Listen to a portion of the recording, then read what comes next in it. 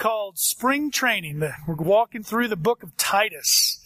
It's the fundamentals of the faith. And every year, baseball players go back to the fundamentals. And they've got to do those well. And each week, we've been reading through the entire book. And so today, Mr. Kanan Jeffers, where are you? You still unplugging? Where'd you go? There you are, right there. Is going to read to us the book, the letter of Titus.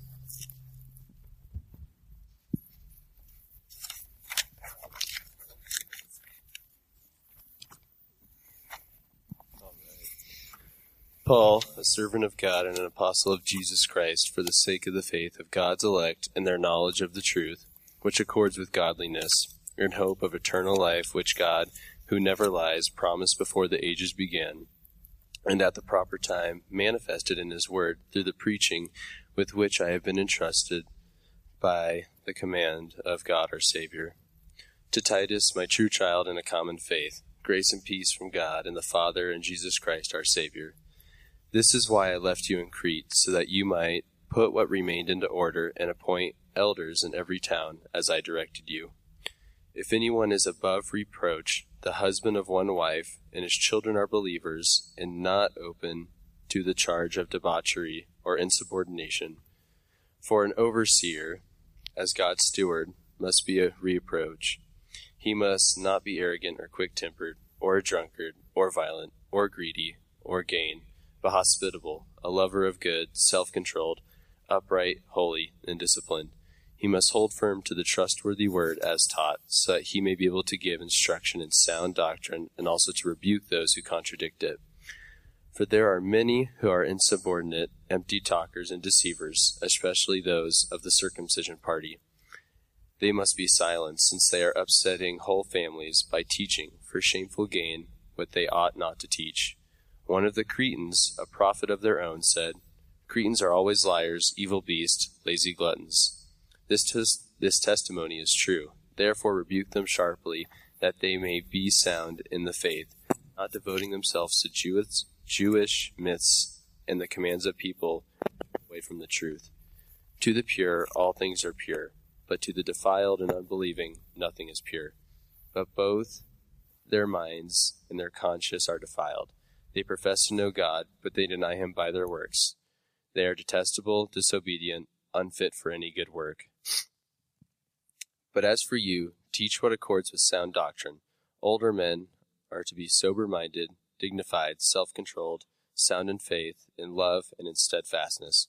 Older women likewise are to be reverent in behavior, not slanderers or slaves to much wine. They are to teach what is good, and so train the young women to love their husbands and children, to be self-controlled, pure, working at home, kind, and submissive to their own husbands, that the word of God may not be reviled. Likewise, urge the younger men to be self-controlled. Show yourself in all respects to be a model of good works, and in your teaching show integrity, dignity, and sound speech that cannot be condemned, so that an opponent may be put to shame, having nothing evil to say about us. Bondservants are to be submissive to their own masters in everything. They are to be well-pleasing, not argumentative, not pilfering, but showing all good faith, so that in everything they may adorn the doctrine of God our Savior. For the grace of God has appeared, bringing salvation for all people, training us to renounce ungodliness and worldly passions, and to live self-controlled, upright, and godly lives in the present age, waiting for our blessed hope, the appearing of the glory of our great God and Savior Jesus Christ, who gave himself for us to redeem us from all lawlessness and to purify for himself a people for his own possession who are zealous for good works. Declare these things, exhort and rebuke with all authority. Let no one disregard you. Remind them to be submissive to rulers and authorities, to be obedient, to be ready for every good work, to speak evil of no one, to avoid quarreling, to be gentle, and to show perfect courtesy toward all people. For we ourselves were once foolish, disobedient, led astray, slaves to various passions and pleasures, passing our days in malice and envy, hated by others and hating one another.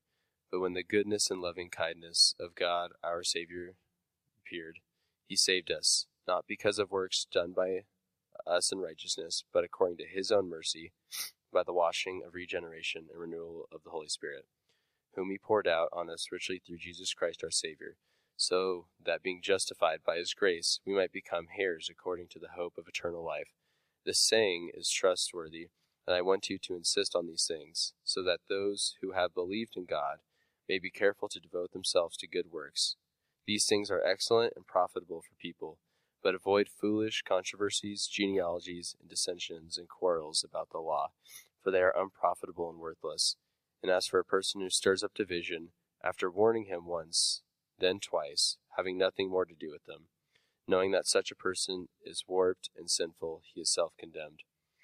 When I send Artemas and Tychicus to you, do your best to come to me at Nicopolis, for I have decided to spend the winter there. Do your best to speed Zenas the lawyer and Apollos on their way.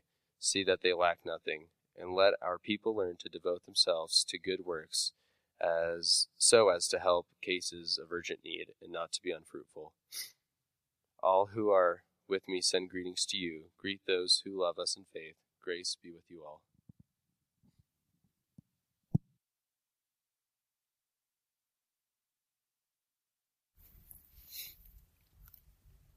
Well done, good and faithful servant.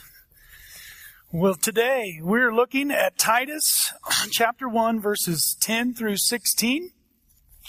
And if you want to know where we are, we have an image, the home plate.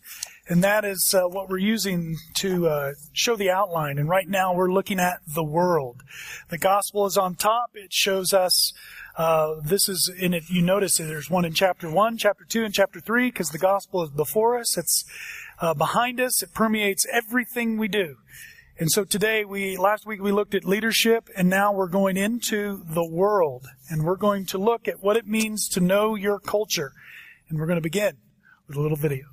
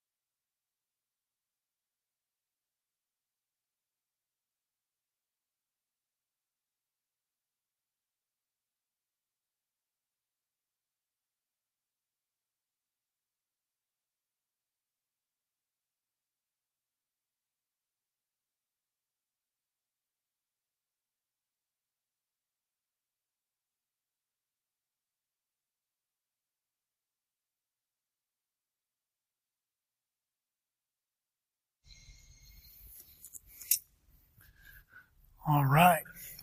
Well, those young men from Hickory walked into that building were probably overwhelmed by the size of it. They knew they were walking into hostile territory. And so the coach, that played by Gene Hackman, did a good thing. And he showed them the free throw line is no longer than it is in Hickory. The basket is no higher than it is in Hickory. And he wanted to settle in their minds, where you've been playing, it's the same thing here. And he went on in that movie. I remember I couldn't find the scene. I wanted to show it to you, where he was coaching his players, and he said, I want you to stick with your man. I want you to stick with him, and I want you to think of him as chewing gum. And by the end of the game, I want you to know what flavor he is. And the 2 points that I want to make from those illustrations are this. A good coach was constantly teaching his players. He was showing that the dimensions of that gym were no different than theirs, and that they needed to know their opponents. In the same way, when we walk into the world, we can get overwhelmed by the size of it. We can get overwhelmed by what's going on in politics, in our schools. We can get overwhelmed, but we need to see there's a commonality to all cultures. And we need to know our opponents. We need to know those who oppose the gospel. We could say it like this: what gum does the typical unbeliever or the unchurched person in the valley chew? Do we know what kind of gum they chew? Do we know what their interests are? Today, we're going to learn about culture.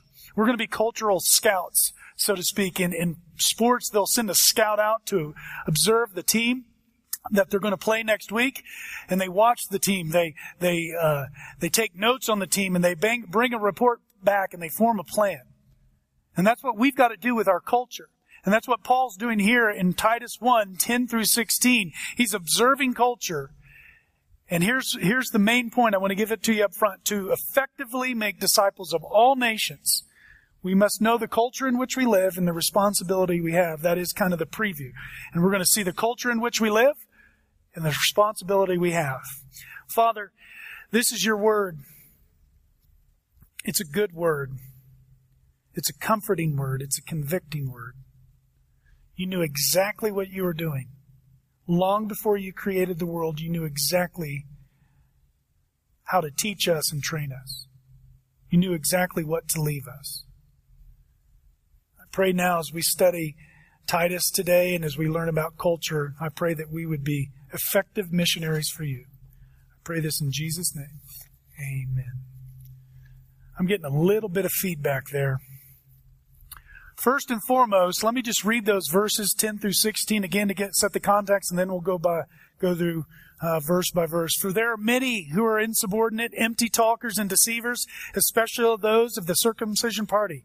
They must be silenced, since they are upsetting whole families by the teaching for shameful gain what they ought not teach. One of the Cretans, a prophet of their own, said, Cretans are always liars, evil beasts, lazy gluttons.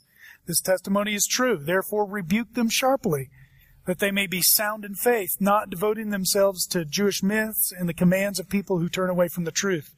To the pure, all things are pure, but to the defiled and unbelieving, nothing is pure. Both their minds and their consciences are defiled. They profess to know God, but they deny Him by their works. They are detestable, disobedient, unfit for any good work. Paul does not mince any words there. In fact, he gives you 10 things that describe false teachers and those who live opposing the truth. And we're going to look at those today, but I wanted to talk about culture in general, because what we're going to find out today is all cultures have an identity, all cultures have an influence, and all cultures have their own iniquity. Every culture. But I want to talk about culture first because we got to know where we live. There's different kinds of culture. There's warm weather cultures. There's cold weather cultures. There's corporate driven cultures like Denver and Dallas. There's industrial driven cultures like Pittsburgh and Pueblo. There's resort destination cultures, right? There are resort destination cultures. We live in one. Beach towns, ski resorts. There are cultures where people are very active. There are cultures where people are very inactive. And knowing these things helps understand the people who live in these places. And so Paul begins with this place of Crete. He says in verse 12, one of the Cretans, a prophet of their own, said Cretans are always liars, evil beasts, and lazy gluttons. They don't tell the truth, they live in the flesh, and they're unmotivated for anything but themselves. Let me read you some commentary on the place of Crete. Crete was proverbial in the ancient world for its moral decadence. The ancient historian Polybius wrote that it was almost impossible to find personal conduct more treacherous or public policy more unjust than that in Crete.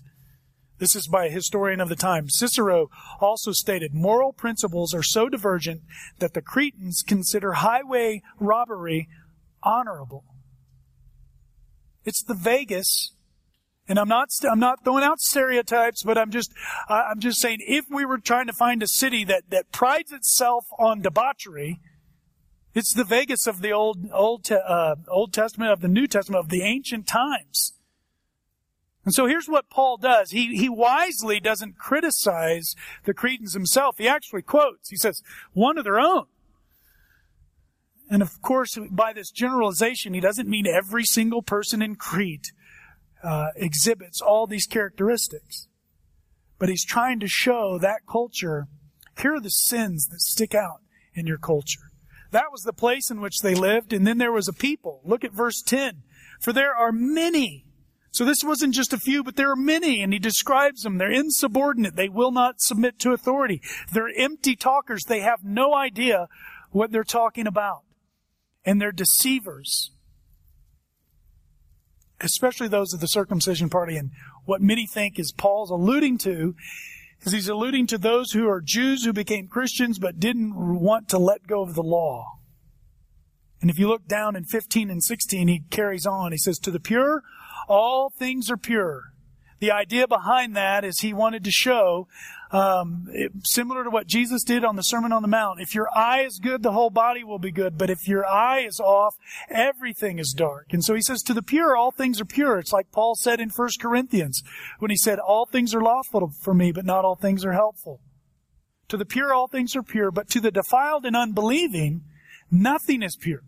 It's because their eyesight, as Jesus said, is bad. Everything is dark. Both their minds and their consciences are defiled. Now here's the key statement. Verse 16. They profess to know God. They proclaim with their mouth, I know God. But they deny Him by their works. They deny Him by their works. Belief is proclaimed, but their behavior proves otherwise. I could tell you all day long that I really believe in day trading. I think day trading is the way to go. And then you could come up to me after the service and you go, how many, do you belong to E-Trade? How many day trades have you done? None. And it would expose my deception. It would expose this false idea that I really agree with day trading when I've never traded anything like that in my life. And unfortunately, there are people in America, in Colorado, in the valley, who profess to know God, but they deny Him with their works. And Paul goes on to say that they are detestable, disobedient, unfit for any good work. They are detestable. The idea, it's not they're detestable to Paul, they're detestable in God's sight. They're disobedient. They don't listen to what God calls them to do. And they're unfit. They're out of shape. They don't make the team. They're disqualified literally by God. These are the people who are in this culture who were infiltrating the church. And what Paul shows in Titus, if you were to go, and we're not going to go there, but if you were to go to 1 Timothy chapter 4 and read 3 and 4 and 1 Timothy chapter 1, you would see the exact same language Paul uses with Timothy he does with Titus. And I think what he's trying to show is Ephesus and Crete are both in need of the gospel. There are sins that permeate our culture. In my outline here, I have from Kenya to Colorado. I remember visiting with a buddy of mine named Dennis Ormonde. He was a big guy who came and did the program in Texas where I was at. And he went back to Kenya, and he goes back to Kenya. And I asked him one day, I said, I guess it's different there in that culture, right? I mean, it seems to be Kenya's a little more laid back, and so you've kind of got to adjust things. And he, in his Kenyan voice, said, "Oh, no." He said, the sins are just the same. I said, tell me, what do you mean by that?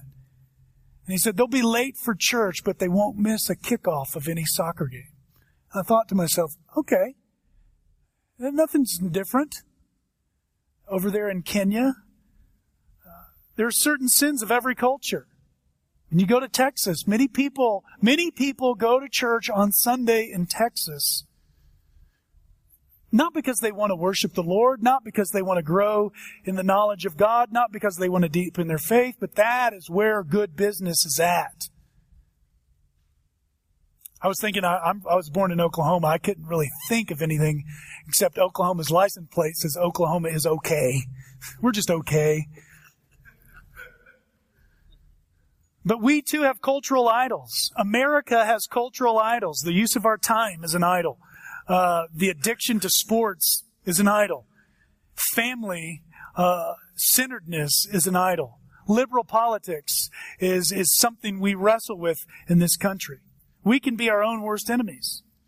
We can be our own worst idols. America has them. Colorado has them. Happy Valley has them.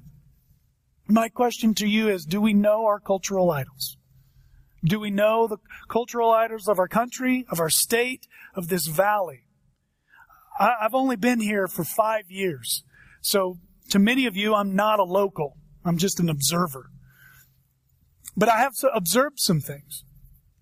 But those of you who would consider yourselves local, do you know what your cultural idols are? Do we have blind spots that we don't see because we've been here so long that we may miss the cultural idols? I think what Paul was doing here, he was trying to shock the Cretans into thinking through, what are your idols? And so you and I have to be aware of where we live. There has to be an awareness. We have to be morally discerning. We have to know our city. And we have to know our town. We have to know how to reach our town. And so if I were to call us today to do 3 things, the first would be what we're already doing, is to serve our community, because first they've got to know we care. Right? The old saying goes, they're going to never care how much you know until they know how much you care. And we've got to serve our city, and we'll get there next week, and we'll get there the week after.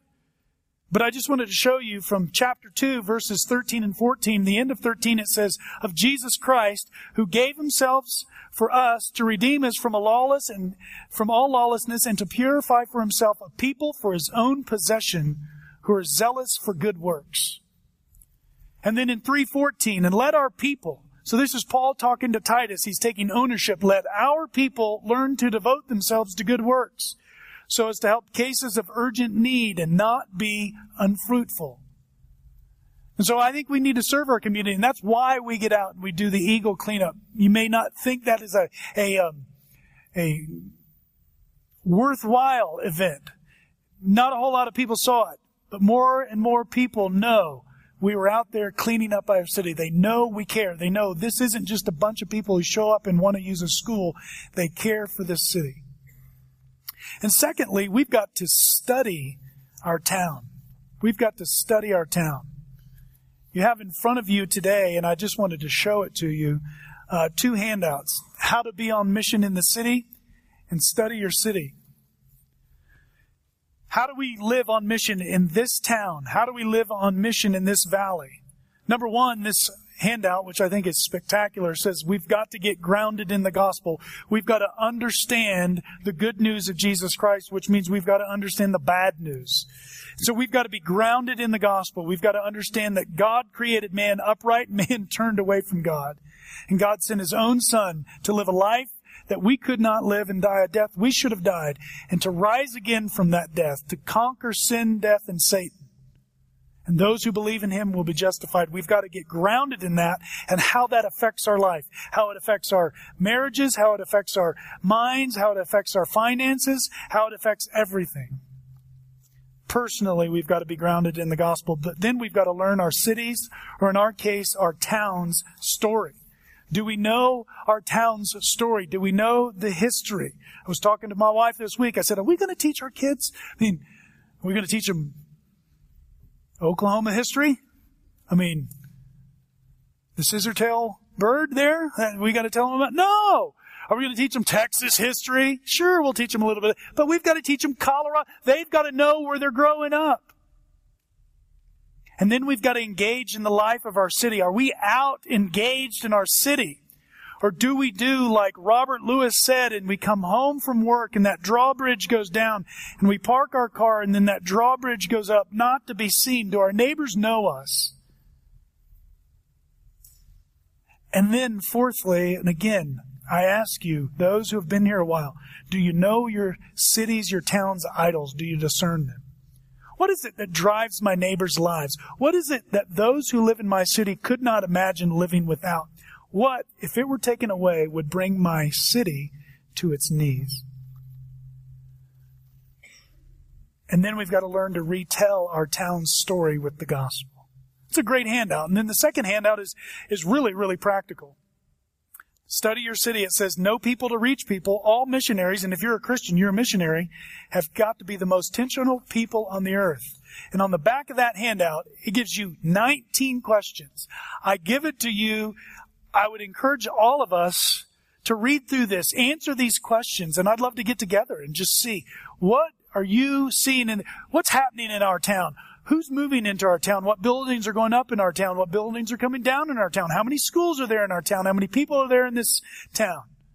For everyday missionaries, the questions are endless. Bank clerks, grocery store checkers, hairstylists, and property development workers can tell you so much of what you need to know about your city because they are in the city, working in the city, and up to date on what's going on in the city. Perhaps if you don't know where to start, you should get a trim, if you can get a trim, right? And practice asking the person cutting your hair these questions. And I love how they end this. Dear Christian, are you studying your city? Do we know our town? Do we know our town? We need to serve the town. That's why primarily the elders and I decided to join the Eagle Chamber of Commerce. We wanted to be in on so we knew what was going on in the town. At least we know the happenings of our town. Now that I've met some of them, I can sit at Yetis and talk to them. Well, tell me more about this project that's going on over here by the Eagle Pool and Ice Rink. And you get to hear how the town is interacting just by asking questions. And then we need to study our town. And thirdly, and this is the tough one for many, we need to silence the false teachers by speaking the truth in love. Paul says in verse 11, they must be silenced since they are upsetting whole families. And some think, are these just families or are these house churches? It seems to be, back in that time, there was not much difference between families and house churches, but it's the idea that these house churches, people were teaching for shameful gain what they ought not teach. They were creeping in, and they were teaching what they not teach, and they needed to be silenced. Paul goes on in 13 and 14, says, this testimony is true. He's talking about one of the Cretans who says it himself. Epimenides says this. This testimony is true. Therefore, look what it says here. It says, rebuke them sharply. That word sharply is only used one other time in the New Testament in 2 Corinthians 13, and it's the word translated there is severe. There needs to be a severe rebuke. And I think we've lost the art of how to give a rebuke in our culture. We live in a culture that doesn't want to offend, and we've learned how not to give a rebuke. We don't know how to do it. And it says here, Paul says, rebuke them sharply. Now notice, we may miss the beauty of a rebuke.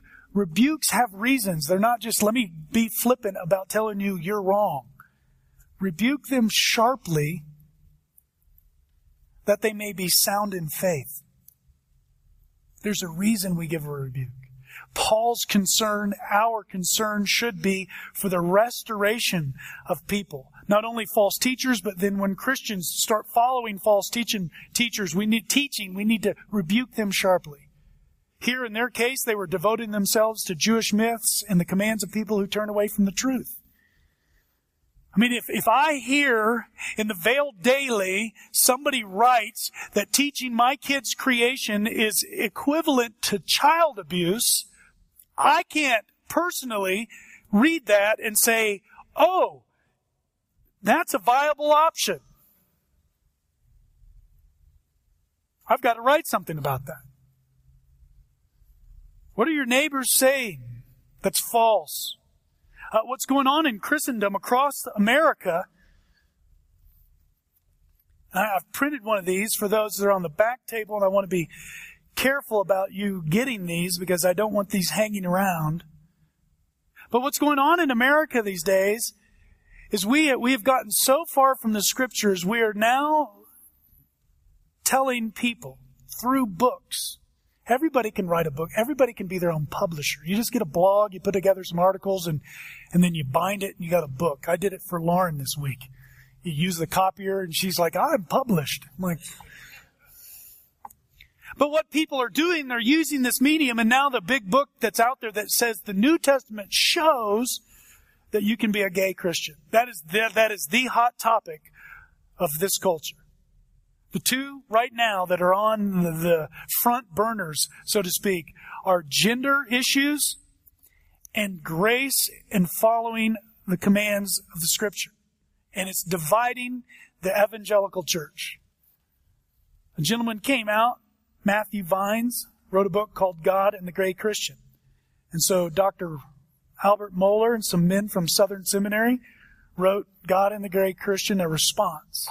We've printed off 30 copies. I would encourage you to take one and read one because you're going to have to know how to defend this. I've been talking about this since we've been in ministry. This is going to be the key issue. This will divide. If this is a picture and a parable, this will divide the church. And you will have the evangelical church over here. This speaks nothing to you, so don't read into the illustration. You'll have the evangelical church over here who holds to the truth of the Scripture, and then you'll have others who are going against it. That's what's going on in our culture. Plus, what we've got going on in our culture now is there are people arguing about, well, it's all about grace, and we talk about grace, and don't tell anybody what to do. It's just about grace. And men who are trying to do the right thing said, absolutely, it's about grace. But grace empowers us to live out what God commands. It doesn't excuse us.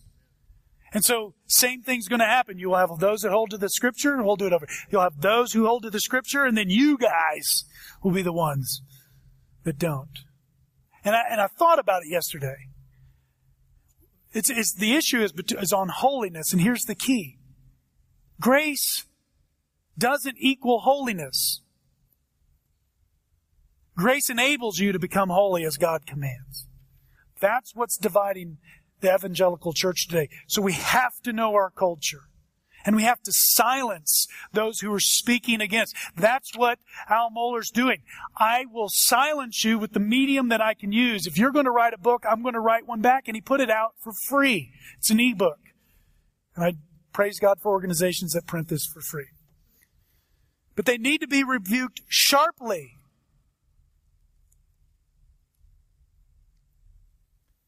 So what are the sins of our community? Do we know them?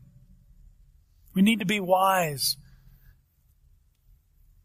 And a rebuke. Let me just camp on that for a second. Let me see Proverbs 27:5. This is a great, great proverb. Better is an open rebuke than hidden love. Memorize that. Think about that. Rebukes are loving. They can be given in an unloving manner, but the rebuke in and of itself is a loving thing. Paul wanted them to be sound in faith. Paul said it like this in 2 Corinthians, we believe, and I think it's the next verse, we believe, since we have the same spirit of faith according to what has been written, I believed, and so I spoke. We believe, and so we speak. Brothers and sisters, if you and I believe, we are called to speak. We are called to speak up in our culture. We serve them and we show them our works because we care. We discern our culture because we care. And we speak to the issues of our day because we care enough to confront the false teaching. My question to myself, to all of us, do we do that on a regular basis? If not, why not? People need to know the gospel. They're not going to figure it out without a speaking Christian. And so Paul calls, and he begins with the leaders, but he'll go on to say, and you see it in chapter 2, that we're to be sound in speech, that we cannot be condemned, so that the opponent may be put to shame, having nothing evil to say about us. He calls the leaders and he calls the young men to speak up and to speak out. Why is this so important? I end with Romans 10, 11 through 15. Romans 10, 11 through 15 says this.